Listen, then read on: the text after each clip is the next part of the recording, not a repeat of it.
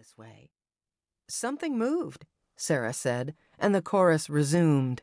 It looks starved. It'll die, it's so little. You'll have to take it, Dr. Pfeiffer. Paige pictured her overstuffed home.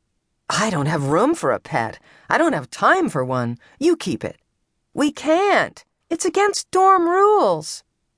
Paige had coached at Mount Court long enough to know that breaking the rules was a way of life, and while she certainly didn't condone it, she was amused. Against dorm rules? What else is new? The head, that's what. He's an asshole. Big time. He expelled 2 guys on the second day of school. For what? Paige asked, overlooking foul language for the sake of goodwill.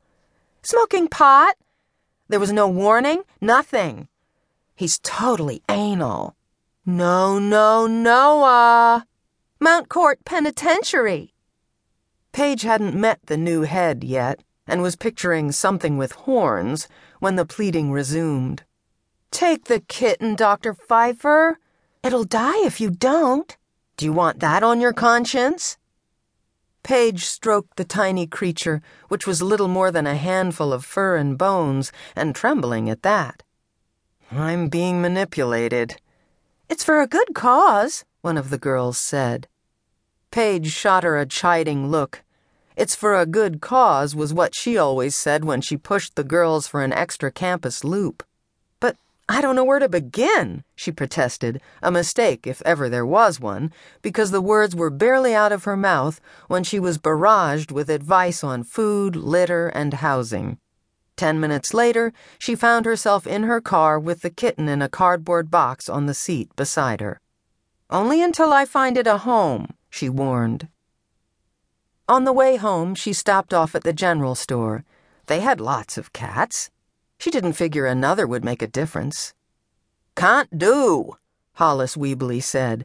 You'd be best keeping it yourself. You're a doctor.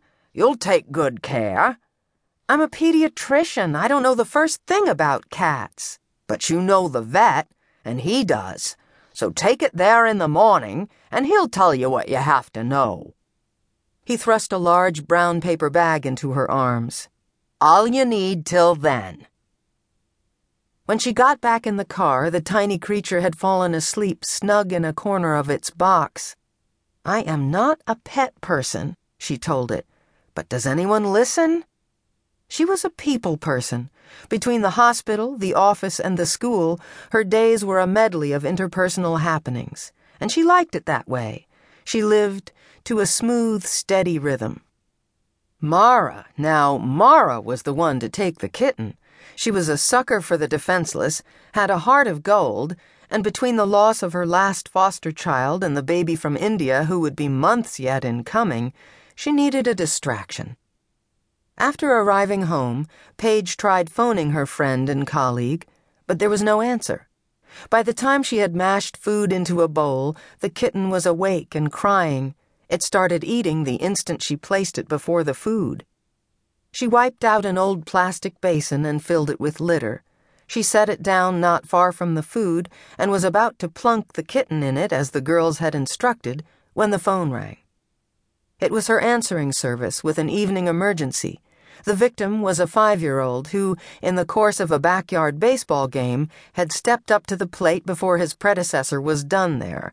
The bat, plastic, mercifully, had connected with his eyebrow. Paige arranged to meet father and son at the emergency room of Tucker General in 20 minutes, which gave her just enough time to shower and get there herself.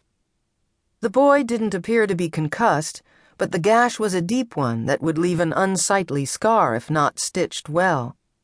More immediate, he was terrified of the hospital and of Paige, so she sat for a bit before she began, telling him in the gentlest of terms what she would do, and even then it wasn't easy. After the boy, she saw another patient, a baby with an ear infection. Then an ambulance came screeching to the door. In the hours that ensued, Paige knew why she had chosen to practice medicine in Tucker, Vermont, rather than in Boston, Chicago, or New York. In Tucker, she came as close to being a general practitioner as most modern doctors got. While pediatrics was her specialty,